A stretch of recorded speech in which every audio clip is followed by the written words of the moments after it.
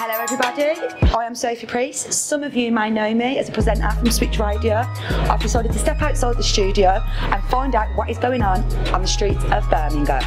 Today's topic is focusing on youth violence. I'm going to be talking to Birmingham Says No director Rachel Warren to find out what is going on with the youth of today. So let's go and find out what she has to say.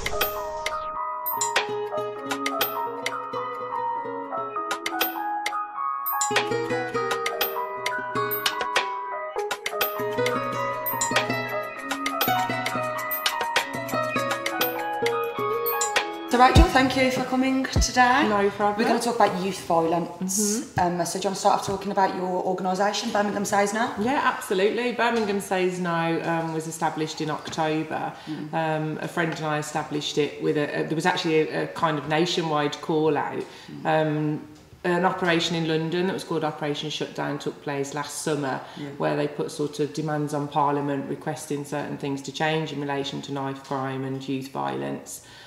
Two of the ladies separated from that organisation and set up their own initiative called Croydon Says No. They put a shout out and said, like, was anyone interested in joining them in the fight against knife crime across the country? And we ended up with 45 different towns and cities all on board to put together an event at the same day, same time, with the same message across the country. That was our first event that we held on the 12th of October. That was the protest, wasn't it? Did you? Yeah, that's so right. to speak, the peaceful protest at town. Yeah, so basically myself and another lady that sadly lost her son to knife crime a couple of years ago, we both kind of said, yeah, you know, we'd love to represent Birmingham. So between us, we organised this great event, brought in a kind of team of friends and family around us, you know, to come and help us alongside that. So obviously Dee Kelly now, who I work with, she's like my co-director. The two of us were like from the start, and you know, so we put together, we decided, initially it was supposed to be a march, and it was a march kind of, you know, to protest. Yeah. But in all fairness, for me, I wasn't really sure of how effective that would be. I've seen so many marches, I'm not really sure about, you know, kind of the value of them, so to speak. Yeah. For me, that's not my passion. Putting a message across. That's right, yeah. For me, I wanted to integrate and involve the young people. Yeah. And by doing a march, I didn't envision many young people coming to join us on that. And not in a peaceful way. Exactly, I imagined it being like kind of just more adults, you know, and people that have been affected, which, you know, there's definitely a place for that. Don't get me wrong, I'm not saying there isn't. But that for me wasn't, you know, in my heart, that wasn't my passion. I wanted something a little bit different. So we set up our first event in Victoria Square, I said 12th of October. We decided to have a staged event where we invited young people from across the city to come and join us, like dancers, singers, grime artists, comedians, you know, everybody, spoken word, poetry. But alongside that, we kind of incorporated people with, you know, a high level of lived experience. A good friend of mine who's actually Manchester based, Darryl Laycock, he's got personal lived experience and has been shot many times, has been involved in serious high level gang violence, and you know, he agreed to come and speak to the crowd, which was phenomenal. Another good friend, family, you know, consider them family because they really are, you know, they're amazing people, they do so much. Dale Sheridan as well, Augusta Stewart. I had a lot of people that were like ready to support the movement, which was fabulous. And they came and they spoke and shared their experiences, trying to like just tell the young people, really, look, you know, this isn't the life. It's not the life. You know, it's all well and good watching the Insta fame, you know they're throwing out the money and etc, listening to the drill music and thinking it's all really cool, but that's not the reality. Do you think that a lot of the MCs, because I always say drill music, and I think a lot of young people listen to these MCs and they're talking about, you know, I've got all this money, I've got this. Do you think the platform that they've got, they could maybe use it a lot more efficiently? Without a doubt. I mean, don't get me wrong, you know, I don't fit the stereotypes, believe me, I don't, but I actually love grime music and I love drill beats. I don't necessarily say I love drill music because I don't like the message it promotes, but I do love drill beats. I do see that there is a place for it. And I mean, I remember watching a kind of documentary Krypton Conan did, and Krypton was talking about, you know, if you take that away from young people, then what are they left with? Because drill music is about their life. It is, for some of them, don't get me wrong, not all of them are like active on that high level that they're rapping and chatting about. You know, half of them haven't got a clue. But some of them, that is their life. That's their lived reality. He'd done his story about where his stepdad got shot. Exactly, that's where his came from. It's his lived experience. Do you know what I mean? It's his lived experience.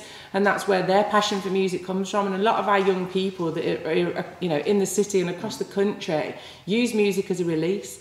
Many people say that, you know, boys don't talk, men don't talk. Have you ever listened to drill music? Have you ever listened to Brian music? Because you believe me, I'll tell you, they will tell you everything you need to know if you're listening. But people don't listen. So what about with girls, so to speak? You know, that's the lads' outlet. Have you found many young girls have come to you and like they're involved actively in gang lifestyle? Girls kind of tend to have a little bit of a different role, really, in terms of, like, you know, don't get me wrong. I mean, there's girls out there that are active in terms of the violent side of things. But equally, girls also have many different roles within a gang circle or within a youth violence circle, you know, which are, again, more stereotypical. It could be like considered to be the honey trap, or you know, the girl that's the baby mother, or the, you know, the wifey, the one that holds things, the one that looks after things. You know, they kind of have a slightly different role. And they maybe don't know that they're actually actively involved in gangs. Absolutely. And in all fairness, I mean, you know, a good friend of mine who would be great for you to interview, actually, Ezekiel King, who I've worked with. He's, you know, served a lot of time in prison. He did a county lines presentation, because he was involved heavily in county lines, and spent, you know, a substantial length of time in prison as a result of that. He was actually like Coventry gang based, but Ezekiel made me think, even as a big woman, growing up, you know, in Handsworth and living in Handsworth and seeing certain things and being involved in certain things, listening to him, I was like, wow. Never thought about that. The story that he was talking about the manipulation of women, and I was always like, wow, that wasn't me. I wasn't manipulated like that. But when he started laying it out, I was like, wow, I never looked at it like that, you know. I never thought of certain things. So sometimes coming from a man's perspective, how a woman might see it, how a man might see it, it's two different stories. Of course. And he's written a book, and in that book, you know, it's harsh. The way that he talks about how women are portrayed within that circle is actually very eye-opening. And you wouldn't know yourself, as you say, you know, no, even being involved as a woman in those circles, you wouldn't know that that's necessarily, do you know what I mean? And it's quite an ego thing for women, isn't it? Like, absolutely, of course it is, do you know what I mean? Being able to go into a place where people stand up at your presence because of who you're with, you know, that is a massive power boost. You just don't realise you are being manipulated. Exactly, for whatever reason, So do you find, going back to the events, they are effective? Because, you know, the youth violence is on the increase at the moment. Absolutely. So do you find they are effective? You are getting a lot of good response from the youth? Absolutely, definitely. I mean, I think it's because it's different. You know, there's some great organisations out there doing some great things across the city and across the country. You know, I speak to so many that are really working hard, doing brilliant things. But I think ours is a little bit different, because what we provide is a positive platform for youth to come and excel and to showcase themselves. Young people, you know, are kind of very narcissistic, if you like. Do you know what I mean? They like to show off. They like to say, look at me. You know, Instagram and Snapchat and TikTok and all the rest of it has brought us into a society where people like to be liked. They like to feel wanted. They like to feel needed. They like to feel popular. So our events kind of give young people that opportunity to come and showcase, to come and show their skills. And there are so many talented young people out there. It's phenomenal. Yeah, I mean, I've seen the dance show, as we'll show a clip after. Amazing. And the amount of people that was in that hall, I mean, it gives me goosebumps in there. I thought, wow, as if you should be very, very proud. And the amount of people, the amount of young people, and you could see they all just wanted to show off. And everyone was just having a great time. That was the crazy part about it. And I think that's why it's also so effective. The last two events we've done at the Lighthouse Centre, obviously, you know, and Jadil, that's the manager there, you know, he's fabulous. He's accommodated us, give us the opportunity to use the full kind of space there. I mean, there's a music studio, there's a dance studio, there's a sports hall, there's the open, there's like pool tables, there's computer rooms, everything you could want within a youth environment.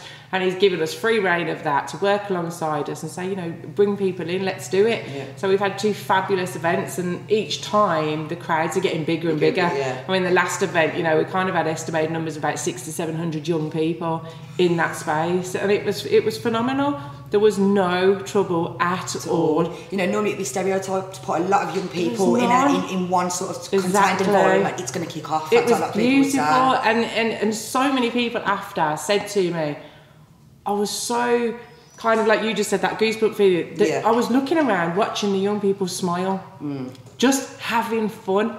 Young people can't do that now. They're not given that opportunity to do that. So do you think if there was more places like the Lighthouse around, it would decrease the youth violence? Potentially, yes, but they have to be manned properly. I mean, all of our events, we have security. And that's not because, you know, we're trying to impose authority over anybody. We want people to feel safe in our environment. So our events, we have security, metal and detectors and they stuff have as well, metal detectors. They have wands on the door. But what that gives the people when they're inside is freedom.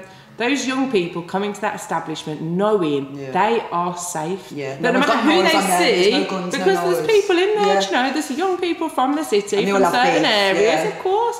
And they come in, and you know a little bit about who's who in the areas, etc., etc. But they come in, and they come in with manners and respect, and they just enjoy their peaceful time in there. And that's what you want to do, give them a safe space where they can express themselves. And I think the young people knowing that everyone has been searched puts you at ease. I mean, you wouldn't want to be in an environment if you know that everyone's just rocked in off the street, especially in this day and age. It's defeating the whole point of what your events for and what your events stand for. Whereas, you know, having that added security, the young people can come in and feel free to know they can just come in, they can enjoy themselves, they can laugh, they can chat, you know, they can build friendships, they can network amongst each other. And it inspires them, so to speak, I guess, when they leave there thinking, I actually want to do something now, I want to go and join a dance group. Some of the feedback has been amazing. Or you've left there thinking, I want to do something, I want to go be a dancer. Let's do it, so let's go with street dancers. I was thinking, I want to get up there. Honestly, I mean, the street dancers we had there. I mean, one of BDK, Tyrese. I'm not sure if you recognise him. With standout, he always wears his like fisherman's hat. He's amazing. He's amazing. That's right. That's right. He's a lovely young man. He went to school with my daughter, so I know him well. You know, he's been to my house and stuff like long years ago, and now we've kind of re-met through the dancing. He's an amazing young man, and that whole team, BDK, they're fabulous. They are amazing dancers. But the events become so popular. The other group that came actually came all the way from London. Oh wow! They're called the New Cypher Generation group, and they came all the way from London to come and dance and join us to do a dance cypher. Wow! Because those spaces are just not available. No, they're not. We had obviously Martian dance group, we had Steps 8 dance crew, and we had loads of just young individual people that felt safe enough and confident enough to get up there in front of all those hundreds of young people and do their thing. And it's giving them confidence as well when you're doing that. So your next event is called the Peace Party. Yeah, absolutely. So tell me a little bit more about that. So the event on the 21st of March, we're working actually in collaboration with Rico Fogarty that runs Voice Against Crime. Rico's done some amazing work across the city for a long time. He's been out there kind of, working with young people and particularly families of those that have been directly affected by serious youth violence. So he's kind of put this event together and asked would we come alongside and collaborate with him to support the event. And absolutely anything in the city that's positive for young people I'm all about. And it's not the Lighthouse anymore, is it? No, this one's going to be at Zara's on Broad Street. And the reason Rico's done that is because he kind of, as I say, works probably a little bit deeper in the circles, and he's very aware of some of the, very serious situations that are actually, taking place within the city. And, certain areas young people can't go and won't go. And that, includes South Birmingham, North Birmingham, all over the city, really. So obviously we've made it neutral, and in the summer, that is something we want to look at again as well. He's doing another, possibly another event, sort of city centred again. Is it Lizelle? It's classed as Aston. As you say, there's some people from other postcodes that may not want to travel there. The Lighthouse is situated right on the postcode barrier because you've got B21, which is Handsworth, you've got B19, which is Newtown, you've got B6, which is Aston, you've got Lizelle, you've got Witton, you've got Perry Bar. So it's situated right on that Six Ways Island where there is all the different postcodes. And I said, what amazed me is young people came from all over the city. I mean, I had young people that had contacted me. They'd come from Bartley Green, they'd come from Quinton, they'd come from Northfield. There was a lot of young people there as well. So many young people. And I was just blown away that they'd all embraced and forgot about all that, And obviously, for some young people, that's easy to do. They don't have to particularly worry about postcodes and things. For other young people that are caught in those circles on a deeper level, that's a very serious thing. It is, They are living a very serious life where, they do have to be very careful. Of course. And that's sad that there's young people in our city that are fearful, you know, for whatever reason, whether it's their choices, something they've done, you know, that to me is irrelevant. Yeah. It's just, I find it just saddening that there are young people out there that are fearful for whatever reason that is. And speaking on that fear, a friend of mine once recently said, young people carry knives sometimes to protect themselves, not necessarily to go out and stab somebody. Do you think that is a true statement, or do you think it's... I think it's true in the belief of the person carrying the knife. Because if they're fearing for their lives, but I was like, you know, if you fear for your life, why would you carry a knife? I mean, a young man who I've worked with quite recently, and he was stabbed, so he got a knife and went out and stabbed someone else. You know, in a retaliation. It's like the abuse becomes the abuse. Exactly. And now he carries a knife, and he carries that for protection.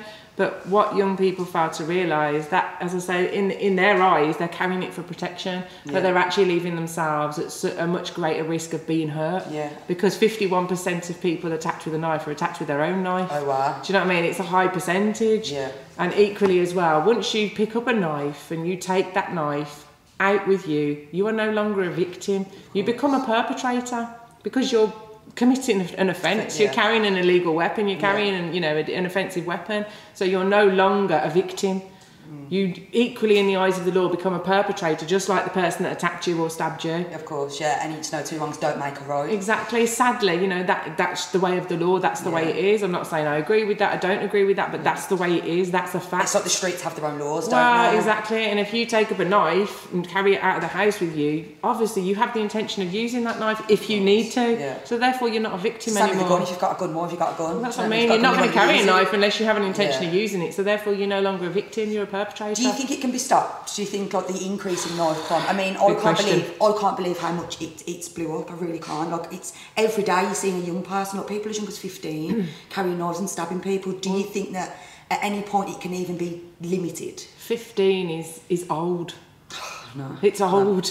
I mean, we've been contacted by a school in the local area of the city, you know, that has had a 9-year-old bring a knife into school. A 9-year-old bringing a knife into school. Wow, my niece is 11, I couldn't imagine her. That's what I mean, exactly. And that is the reality we're facing now. And the problem is, well, there's too many problems. Yeah, we could sit here till next week discussing the problems. You know, we could start right at the top with the government. Yeah. I don't personally think the government are active at all in trying to combat knife crime. Well, they're not, you know, look how much funding they've took away from the closed youth centres. It's all contradictory in terms. They took everything away and now they're drip feeding it back and trying to make out like they're doing us a favour. You know what I mean? Oh, we've taken X amount of police off the street, now we're putting them back. Police are not the answer. Yeah, no, they're not. Because, you know, I've got respect for the law, always have had respect for the law. You know, there are some amazing officers out there doing a good job, but equally there's some officers that are not. Yeah. Do you know what I mean? And that's a fact. You know, that's a fact in every organisation. People do well, people don't. Some people don't have that emotional intelligence that's necessary to deal with certain characters. Of course. And, you know, that's just the way it is. And even with stop and search, like, I think it's very racially profiled. It was in the Lammy review before saying that it's like 8 out of like 10 young people that are stop and searched are black people. They are, you know, they are black youths that are stop and searched. And police aren't doing the job because everybody can carry a knife. It can be, you know, a female, a 20-year-old female. Well, you know, and they're not doing the job in that sense. Since being involved in this, I'll be honest, you know, my eyes have opened wide open to the areas of the city and outside the city they're most affected.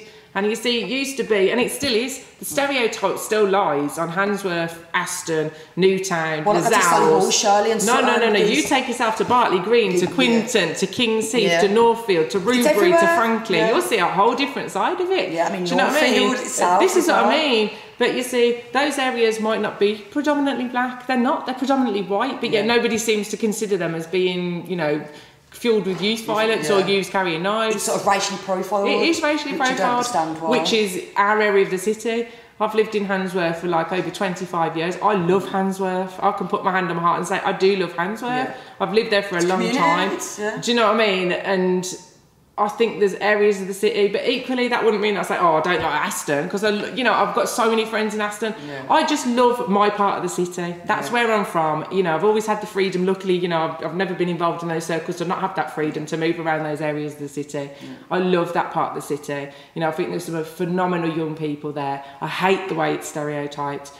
in the newspapers, something happens in South Birmingham, you don't hear about it. Something happens in Sutton, Solihull, you don't hear about it. The headlines, the way they sort of use the But headlines. I'll tell you what, now if it's Aston or Handsworth, it's all over the newspaper. Yeah, Do you know what I mean? Because it's expected there. And it's like a headline would be, for example, young black youth carries knife. But if it's a white person, it'd just be young youth carries knife. It's like they have to always rein in on the colour, which I don't seem to get. And I mean, I think as a whole, our young people, full stop, regardless of colour, regardless of gender, regardless of religion, are marginalised. Yeah, our young people are marginalised. There's no two ways about it. Yeah. But young black boys are even further marginalised, in my opinion. Racially institutionalised. Sorry, institutional racism as well. You know, they go to schools, going to workplaces. It's very rife. Absolutely. And like, going back to the police, do you think maybe if they stopped racially profiling and they just looked at everybody as equal, it may limit the youth violence? I don't think it's possible. You don't think? I think it's a hypothetical question that you could never see as being a reality, because stereotypes are inbred. There's something that you grow up with from a child. Yeah. Do you know what I mean? More often than not, if you've got stereotypes about something, when you go way back, you'll find out that came back from way back with you. It's not something you picked up. And it doesn't necessarily mean it's come from your family. It's come from the media. It's come from music. It's come from the TV. It's come from, you know, any kind of subconscious area. It's subconscious, absolutely subconscious. It really is. And I mean, you know, there's been lots of studies about it. I attended a study done at the Birmingham University, and it was called the Black Doll Test, and it was run by part of a thesis piece of work. And you know, they interviewed young black children and asked them, you know, to choose a doll, black or white, which one do you think's pretty, which one do you think's ugly, which one do you think's naughty, which one would the teachers like, etc., etc. And it was saddening, the results, to see that low self-image, and I blame, you know, so many different areas for that. But you know, you have to look at our system as a whole, at the stereotyping that takes place. And again, as I say, I just don't see how you could ever tackle that, because we're coming from such a long history of it. And it goes so where do you start? Well, but it still happens now. I mean, you know, when you're in school, I'm a school teacher. You know what I mean? When do you learn about famous black people, or when do you learn about famous Asian people? When do you learn about, you know, Eastern Asian, you don't, you know, you learn about the Romans, you learn about the Vikings, the Anglo-Saxons, the Tudors, you know, it's all modern. And they don't teach us about how Britain went and colonised countries. No, they talk about Britain as the amazing empire, which, it was a powerful empire, but was it a powerful empire for the right reasons? No, it wasn't. Because they looted everybody else, didn't they? They took everything away from everybody else. But that's, you know, just a whole different entire issue, you know. It is a massive, massive issue. I'm not qualified to speak on it. You know, I just can only go on my own experiences and what I see, and the young people that I work with and speak to, and what they tell me. And do you have any success stories with young people that, say, have come from a really bad upbringing, you know, they've been involved in violence and they've actually turned life around? Loads and loads. I mean, most of the young people that I work with now come from that same environment of, you know, have been involved. I mean, we had an amazing young speaker at our last event, Daniel Barzi. He's kind of been in the news and things and stuff, and Daniel was very active, like gang involvement in the Ladywood area. He's been shot, he's been stabbed, he's stabbed, you know what I mean? He's been very, very active. And he's a young man, he's still a young man, 23, 24 years old. He's turned his life around and now has his own clothing company, and he's now out there, you know, trying to teach young people. And, you know, we were so thankful to have him at our event, and he stood there so open. You know, people judge. I remember his speech. People judge, you know, but he was happy to stand there and let those that wanted to judge, and those that wanted to listen. Yeah, I remember, because the woman on the mic was like, he's speaking. Yeah, everybody please be quiet. Because you could see he was very shy. He was nervous. It's the first time he's ever done a big speech like that. And obviously I've, you know, been speaking to him for a few months and said to him, you know, I'd love you to come and share your story. You've got so much lived experience to share. And to be honest, that's the thing about Birmingham Says No. Birmingham Says No is all about working with people with lived experience. I don't want to show you a pretty PowerPoint, you know, that's been gathered from Google, because I don't see the relevance. But listening to someone like Daniel, who's been in prison, listening to someone like Daniel who's witnessed his best friends being shot and killed in front of him, you know, he can tell you things that I can't tell you. And no PowerPoint certainly can't tell you. If I was a young person and someone said that, I'd think about changing. That's what I mean, exactly. So all of the people that we do work with are people of lived experience. you know, and they come and they share their story openly, and I just, you know, so thankful to them that they can do that and that they're willing to do that, you know, and come and just share their stories with us. Yeah, I think one of the things that I find that's quite saddening as well is older people are grooming younger children now, aren't they, as well, with 4 county lines. I mean, I worked in a semi-supported living for young people, and it was just rife, you know, really? just being groomed, and they're going for people in care homes. Oh yeah, so it's the vulnerable. Like, yeah, so it's kind of like we're trying to help the youth, but there's adults out there that are grooming young people. Without a shadow of a doubt, it's a glamorous lifestyle to them, isn't it, so to speak? And how just well, it's sold as a glamorous lifestyle. It certainly isn't a glamorous lifestyle. It's sold as one, so it's sort of like how then would you tackle that if they're being groomed by young people and apparently older people, and there was a sign up saying what they'd do is they'd get them to cut the hands, like as an initiation process, and they'd say if you was to do anything, that's going to be your throat, basically. So it's kind of like, how would you be able to change a young person that he's got the fear of an older person threatening to kill him? Even if he wants to change his life. It's a massive forum, and as I say, I'm far from an expert.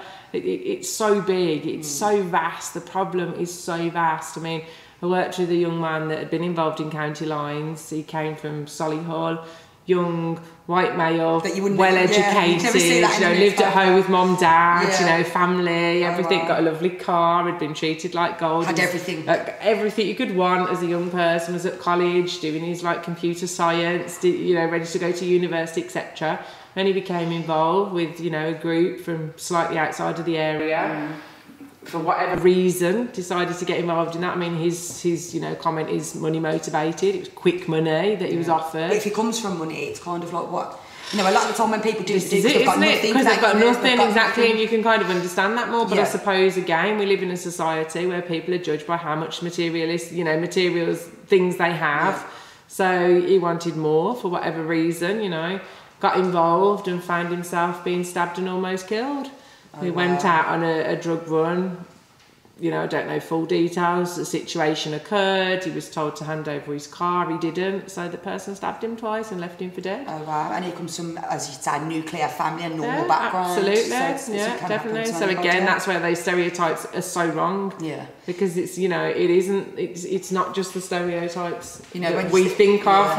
Yeah. Definitely. When you say to someone what's a gang, they automatically go to that stereotype. They don't think of a young white lad that comes from a nuclear middle-class family from Solihull. Definitely. You'd never think of that. And I posted a story last week that a mother had shared, and her son had been involved in it as well. No kind of details as how he'd been involved or what his involvement was, but he had been, the situation had gone wrong, and he had been luckily rescued by the police.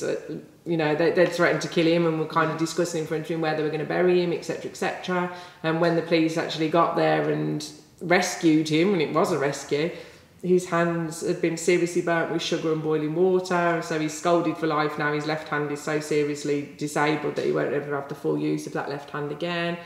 So these are the pictures. It all seems pretty on the outside, this flashing the money and all that, but it's not a pretty picture. And it's got to end somewhere. Look, you could start selling drugs from a young age and you can make loads of money and get older, but then when you get 30 and you've got all that dirty money, you won't be able to get a mortgage or buy a car. It's dirty money, you can't do anything with it. And the thing is, the truth of the reality is, I'm not here to judge anybody. Some people do it. Some people have made, a substantial living off it. They're living well from it. Well, that's their prerogative. That's one in how many people that actually do. But, is the reality like that for all young people that want to get involved in it? No, it isn't, sadly, because they start as foot soldiers, and foot soldiers are expected to do an awful lot of things in order to earn that money. Just for a pair of trainers. That's what I mean. All the way to Scotland, just for a pair of trainers. That's what I mean. So, it's a very, very scary situation for young people out there that are kind of involved in that. And although there's many contributing factors, it's hard to say what the actual reason is behind it. But what would you say is it music, is it the government, is it family upbringing? I know it can be a contribution of many things, but it just seems to have gone so extreme now. It does. It definitely has. The levels have risen so much. I mean, we're not the third leading city. That's, for knife crime. Absolutely. for me, one of the largest influences is social media. Yeah. I think that's what's changed so much in the last kind of, 5, 6, 10 years. Yeah. That for me is the most significant change in the generation. I never thought of that. I think, music, family. I've never actually think social media. Yeah. Music comes through social media. Yeah, of course. Family breakdowns comes through social media. Do you know what I mean? Yeah. A lot of breakdowns take place now because of that access to so many other people. Yeah. Relationships even. There you go. Exactly. So situations with young people become involved with very, very easily and very, very quickly. People are out there preying on those platforms, enticing young people with all kind of different, frills and fancies. As I said, we've got this narcissistic society that want to be out there showing themselves, so they're putting things out there all the time.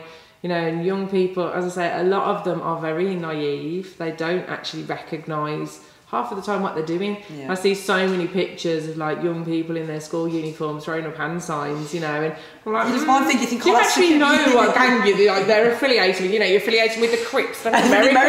Do you know what I mean? You're not affiliated with the Bloods, unfortunately. They don't even know. They don't know. No, it's like Snoop Dogg's kind exactly. of crew. Exactly. That's what I mean. And they're a lot of the young people, the younger kind of, sorts of school age, are very naive to the reality of it. They're buying into the glamorization of it, and that glamorization comes through social media. What do they see on all these platforms? What's being shared on all these platforms? Trainers, yeah, exactly, of course. And when you're looking at rappers now, your Mo Stack and people like that, they are on social media with the Balenciagas, and they just think, I want that. Yeah, but they've had to go through a long well, that's the thing that they don't recognise you. People don't come on social media and say, oh wow, look at me, I've got these great trainers, but I had to do X, Y, and Z to get it. Exactly, yeah. They show the glamorization side of it, and that's the thing. But obviously with social media as well, there's that ability to spread things so quickly. I can contact you, can contact him, can contact her. And the things going viral as well. Just like that, within seconds, we could spread something across the country within literally a few minutes. It's all over the place. I've seen videos, you see young people videoing while the friends are getting battering someone else. Exactly. Then they don't realise once that goes viral, everybody's going mad. They're like, oh my god, that's wrong. And they actually realise then, wow, I'm not actually that good. I'm not actually that hard. And that's another naivety as well. Absolutely, it frightens me for young people because what they don't realise as well is how that can be used against them in a court of law. Yeah. They are now using social media as a platform for prosecution. They're grassing on themselves, basically. They are. They're dry snitching. That's what they're doing. They're dry snitching. They are there showing off, saying, I've done this, I've done that, I've done this, I've done that, Or even in their drill music, even in their, they're chatting out what they're doing and what they're carrying and what they've got. Listen, it's a self-confession. Exactly. You might as well just set yourself down in the police station, mate, and said all that, because that's what they're doing. And they don't realise And the thing is, all of this is now being, the courts have clicked onto this, obviously the police have clicked onto that, and it's actually being used to prosecute people. Yeah, I've seen a few cases where the police have just pulled the video. They've used their own music video, and they're there, talking about, I've just done this with a man, I've just done that with a man, I've just done that to a man, I've just done this to so and so, and the next thing you know, they're stood up in court being prosecuted. Haven't you played out? They've done. Oh, okay. Yeah, that's what I mean. And that's the thing, young people don't realise there's also that serious legal implication of guilty by association. Yeah. Joint enterprise, isn't it? Exactly. If I'm sitting down with you and you're talking about you're going to do X, Y, Z to a person, I don't have to even be there. The fact that I heard you say it and I didn't act on that makes me guilty.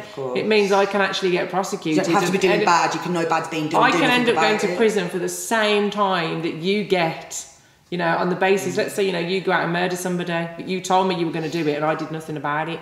I can actually be sentenced to the same full length of time that you get. And they don't even know that. So when they're in group chats and they're talking about, we'll do this, we'll do that, whatever high level, low level it is, that's all evidence. And anyone in that group listening to that is leaving themselves wide open to it. Do you know what I mean? So do you think sometimes with a few young people they have to have that harsh lesson? It's a case of that's what make them, some of them change. Yeah, go into prison and going and seeing what it's like in prison. Some people do need a hard lesson. Some people need a hard lesson. Because prison's not a nice place. Even secure units and things like that. Yeah, they're not absolutely. nice places to be. No, and again, that's something that's very much glamorised, and you see kind of clips that have been leaked out on Snapchat and Instagram, people that are in prison, and they're showing their cells like they're living life, like living their best life. Yeah, free meals let's day, be honest, free gym, you know what I mean? At the end of the day, 22, 23 hours in a cell is not living your best life. 4x4 now, you know, you and your mate, listening to your mate having to go to the toilet, and that's not living your best life, I'm sorry. No, it's not. And, you know, listening to people like Daniel, for example, listening to people like Ezekiel, listening to people like Daryl, like Augustus, like Dale, like so many others that we work with,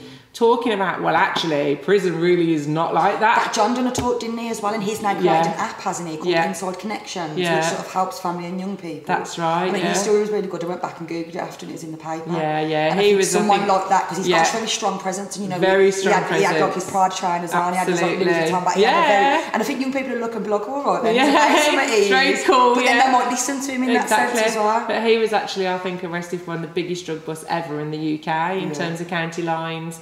And he, you know, he served his sentence for being involved with that as well. But now he's out there educating other people. And that's a grown man that's managed to change. And he's done it all his life. And a lot of the people out there now working with the youngsters are grown people. That's what I think makes people like Daniel so special. Because Daniel's not grown. He's a young man in his early 20s. He's 22, 23, 24. No, he's in his early 20s. And the fact that he's already turned his life around, but he started from such a young age, such a young, tender age, as a young child, out on the streets selling drugs. Do you know what I mean? Out on the street, being involved in violence. The fact that he's turned his life around, I think, is just so refreshing to young people to say, well, actually, you know, you can do that. And we try and like use every avenue we can to give young people opportunities. I mean, you know, with the help of organisations like the Lighthouse, BDK now, you know, have free studio time anytime they want to go into a professional dance studio and dance to their heart's content. These things are promoted, and that's what's really sad. They don't pay for it. You know, they go in anytime they want. They dance in there. They, you know, use that as a safe place where they can go out of the cold, out of the rain, off the city streets. You know, so I wouldn't even have known it was free. That's what I mean. It's not free. It was something that, you know, Birmingham Says No organised for them. So, you know, they came to us and we've worked with them. They've helped us. They've been to our competitions. They've supported. They've shared. So in return, you know, we do what we can to help young people back. And it was the whole day was just good vibes. I mean, there was a DJ playing the food. That food was beautiful. DJ RJ's classic. And then I just sat there, just thought I was on my own. Everyone kept coming up to me going, "You all right? You look learning." I'm like, "No, I'm all right. I'm good." You just sat there, just bobbing along. So going forward, what do you hope to see for the future for Birmingham Says No and young people? Obviously, just continuing to raise the profile, you know, is kind of our main initiative. We've got so many things planned. We've got 3 projects coming up shortly. We're going to be working with the young bike life crew in the city. There's a lot of young bikers across the city, across the country. It's a massive, massive movement that promote Knives Down, Bikes Up. You know, and they get together and they go on their ride outs. Again, another group that's massively stereotyped as hooligans, troublemakers, etc. Don't get me wrong, there's lovable rogues amongst them. There's lovable rogues amongst the best of us. Do you know what I mean? I've never been no angel. I'm not going to claim I have. I was having a chat with Nathaniel actually. I was having a coffee with him and we was talking about bike life. And this woman just stopped and she's like, I didn't mean to ever like be rude and listen in.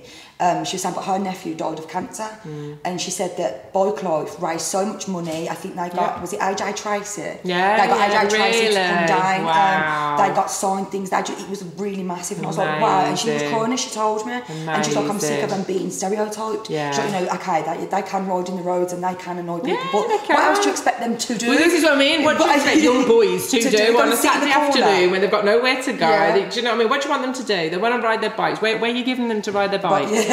Nowhere. Okay, then we'll ride on the road. And it's kind of the rebellious. Like, I've got the rebellious streak. If you tell me not to do something, I'm going to want to go and do it. It's exactly a rebellion. But the motto of those young people is Knives Down. So for me, you know what? The fact that you're riding in the road, I can work with that. The fact that occasionally, you know, you might swear at someone because they're, you know, being rude to you, I can work with that. That's fine. Put the bikes down and put the knives up, people would start. Thank you. Can you imagine these hundreds of thousands of young people across the country that actually turn to their bikes, carrying knives instead? Do you know what I mean? Is that what people want? Would you rather them be out carrying a knife and robbing people's handbags so they can't win, No, they can't win. And again, it's a problem with, you know, our young boys and our young girls, but our young people being marginalised. They are marginalised in society in so many different ways. Stereotyped just as being naughty young people. And I mean, some of the bike life people that we've worked with are just phenomenal. Some of the young people. I mean, one of them, lives in Codsall, just outside Wolverhampton. He was robbed at gunpoint a few weeks back. He had his bike robbed. He had his bike stolen. Is it at gunpoint? At gunpoint. For a bike. And we set up a GoFundMe, and just so happy. We've been waiting for collective bikes to get the C Pro 100 back in stock. £800. Sick. Wow. So we've just purchased his new C Pro 100, £845. So we're like absolutely buzzing. He's absolutely buzzing. And that's not even necessarily Birmingham Says No, that's just you as a person, isn't it? That's just chose to go out there and just help somebody out. Yeah, definitely. The reason is I've been working with that young boy for like, you know, a number of months, and we've just been liaising, and you know, he shared things with me, and he's told me, you know, he's had it difficult himself. He hasn't been into full-time education from the age of 11. Do you know what I mean? He's got, you know, found behaviour difficult in school and etc. But on the whole, he's a lovely he just young needs man. Somebody, And when that happened to him, I just felt heartbroken.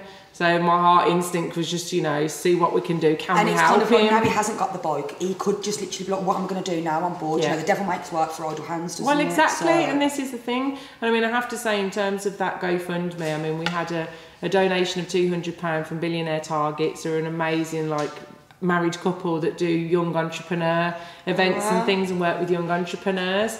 They donated £200, but the other £400, so significantly, came from a very close friend of mine who lives down in London. Her son was murdered for his bike in Woolwich 2 years ago. He was 22 and he was stabbed to death, and they, you know, for his bike.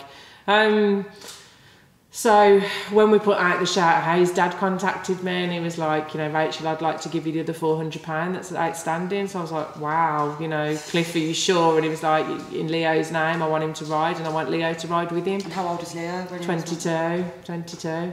So what we're doing now, as I was leading on to like future projects, one of our projects is to promote safety for the young bikers. So we're just awaiting funding at the moment to be confirmed. Once we've filled in all the kind of paper documents, we're going to set up a safety project where up to, you know, 100, 110 young bikers from across the city, we'll be providing them with a free tracker, and we'll be providing them with smart water pens to label their bikes, with combination bike locks, and we're having some vinyl stickers with LLL on and Birmingham Says No, which is Long Live Leo. So Leo's spirit will ride out with all those young people and hopefully keep them safe and protected across the city. And there is a lot of bikers is in there. There's a lot. And maybe you doing that, it's an incentive for, say, someone that is caught up in the lifestyle. Yeah. Maybe they might think, you know what, I'm just going to go and buy a bike. I might try it. It looks fun, exactly. And they do. They have a great time. You know, they really do have a great time. And another project we're setting up, we want to try and do some postcode integration. So again, we've got funding for a project which will be a 3-day event. We want to kind of pick up young people from kind of the Bartley Green, Quinton side of the city, my own side of the city, sort of Handsworth, Aston area of the city, and then possibly Chelmsley Wood, Smithwood, you know, Bromford Estate, etc. We have 3 groups of young people, and we want to take them out on a 3-day adventure thing. So we're going to go for a day where we'll go like hiking or walking out somewhere, and like, you know, Dale, who I mentioned earlier, actually does that, and he's a youth mentor, so he'll come with us. He's phenomenal. He's breathtaking. And that guy, he's been in almost every single prison in the whole of the UK, and that was actually his goal. That was his life goal. That was his goal, and he has, you name it. And he said, I actually lay there on my bed one day, Rachel, and I was like, I've made it, man. I've made it. I've done what I set out to do. He's phenomenal. He's a great guy, you know. And he does what? He just hikes and takes young people about. He does. And he does a lot of youth work, and that in Manchester, you know, he's amazing. Him and Darryl do a lot together. He's phenomenal. So hopefully we'll be working with him to take out some young people. We'll go out hiking as one part of the trip. The second part, then we want to go somewhere like, you know, possibly the Bear Grylls Adventure Centre at the NEC, and do some like kind of team building, escape room activities, you know, kind of high ropes, etc., rock climbing. And then the third part will be kind of a conclusion day with bowling and pizza, and, you know, just getting those young people together to realise actually it doesn't really matter where you live. You know, half of you are repping a house you don't own anyway, do you know what I mean? Half of us are. Let's be honest, you know. Do you know what I mean? It's a council house. Exactly. You know, or the landlord owns it. I'm not repping some landlord's house. house, you know what I mean? It's about just bringing young people together and just showing them actually it doesn't really matter where you come from. The fact is, you're all young people. You're all in the same situation here. Yeah. You're all marginalised. You're all stereotyped. Yeah. Instead of fighting each other, come together. Because trust me, that will be one powerful force. And there's more of us than there is of them, so to speak. Powerful force. If young people stop the nonsense just for a minute and realise how much power they have within themselves as a collective, there's no government on this earth that wouldn't have to stop and listen. Do you know what I mean? And I think that's what was amazing with what Stormzy was trying to rattle up before the elections. You know, I'm not saying Jeremy Corbyn was the right person to do it with, but obviously, you know, the best of a bad bunch, if you know what I mean. Pick who you can. But what Stormzy was doing was amazing. Trying to motivate those young people and bring them all together and say, come on, you know, together we can do it. And I think with more time, you know, and more kind of education, realising young people, you should vote and why you should vote, he would have been successful as well. And it's a shame he wasn't, because I think we'd be looking at a different agenda now. A lot more young people voted because of Stormzy. Because what he set out to do, you know, some of the supporters he had, obviously, it was phenomenal, it was amazing. So it's really good. Yes, that's another event. And then the third one we're running, which will hopefully be before the end of April, is a Young Entrepreneurs event. So we're going to set up, you know, kind of a nice prestigious venue. So we've got this funding, so we're going to spend it. We have a nice prestigious venue somewhere, invite young people from all over the West Midlands area, not necessarily just Birmingham, that have young businesses, that are starting up in business, that already have established business, to come, set up on the day, sell their goods, promote their, you know, what they're doing. And we'll then be inviting established, you know, businesses and business owners again from across the West Midlands to come and join us and come and see what our young people are doing, see what they're capable of doing, see what they can, to offer guidance, to offer, you know, promotion. And again, it'll be much like most of our events, you know, there's free food, we have a DJ, we make it a bit of fun, do you know what I mean? It's not a serious event, we have fun with it. So, you know, all that will be going on too. We're just inviting everyone to come along and, you know, see what our young people are about. Stop just looking at them down your nose and thinking, oh, they're young, they know something. Say, like I'm very open-minded anyway, but even just being at that event, I was like, wow. Just wow. And how how polite they all were as well. Like I crossed one on the stairs and she's like, oh, sorry. And I thought, they are. The majority are. I mean, you know, there's one and two that are not, but even the one and two that are not, you have to take time to listen why. You know, I spoke to a beautiful young girl that night, and I won't share details because it's not my story to share. But I spoke to a beautiful young girl that I met that night, and just speaking to her in a situation, something had occurred outside, but speaking to her broke my heart, because the other thing we're dealing with is a generation that's consumed by trauma. So many of our young people have either been at the receiving end of a knife or serious violence, or are active on the other side of it, which is equally traumatic. Of course. You know, stabbing someone's no easy thing to do. No. You know, and also we are also growing up in a society consumed with secondary trauma. You can go on Facebook now, you could pull up anything you want, someone killing someone stabbing someone, you know, do you know what I mean? Of course it's traumatising. I've seen, you know, 1,000,001 videos where young people have been seriously hurt, and that's traumatic. That is traumatic. It's distressing. Dealing with that trauma, I didn't have it easy growing up, and I think all I wanted was just somebody just to ask me why, someone to listen to me. Everyone just assumed I was just a naughty little kid. I was in a behavioural school. There you go. And all it took, you know, it's one person that I remember, my teacher. They just sat me down and was like, "What's wrong?" I was just angry at the world because no one would actually sit down and ask me, "That's right. Why are you like that? Why are you in a behavioural school?" And once you find that one person, I think you're that one person for a lot of people. No, that's giving me shivers. Once you find that one person that does care and does want to know, that all of a sudden then I wanted to change my life. I wanted to do something well, and it just took that one person. Sure, and that's the thing. I mean, for me, as I said, I'm a school teacher. Do you know what I mean? I've worked in the city for a number of years, and you know, the relationship I have with the children that come into my class is phenomenal.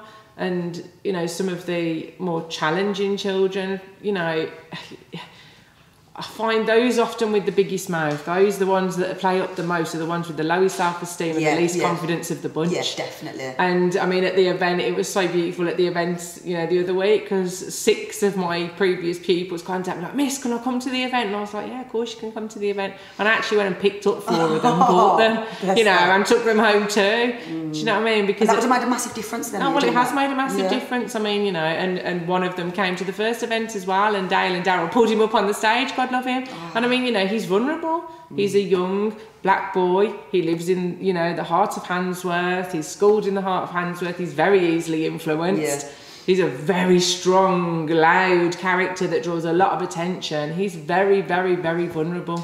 So it masks it, don't it? I suppose that lightness. He just absolutely, you don't want people to see it. Absolutely. So kind of keeping him close, just that one person. Do you know what I mean? Just working with that one person.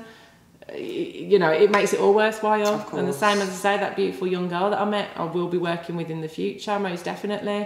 And she's got stories to share. She, you know, the stuff that she can do that can actually be so positive and so enlightening for others, because again, she has that lived experience. And if trauma. you can change one person, they can change the world. That one person's going to be a future president.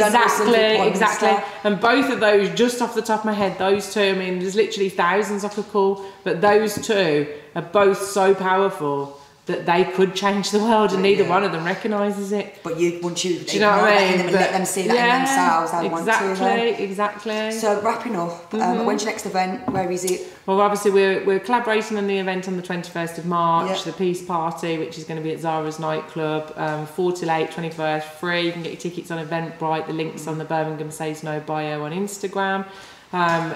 And then within the next sort of 4 to 6 weeks, we'll have these 3 events rolling out in terms of the Young Entrepreneurs event, the bike safety, and the postcode pulled together. So, yeah. Wonderful, brilliant. Well, thank you very much for coming. Thank you. Yeah, you too. Thank you very much.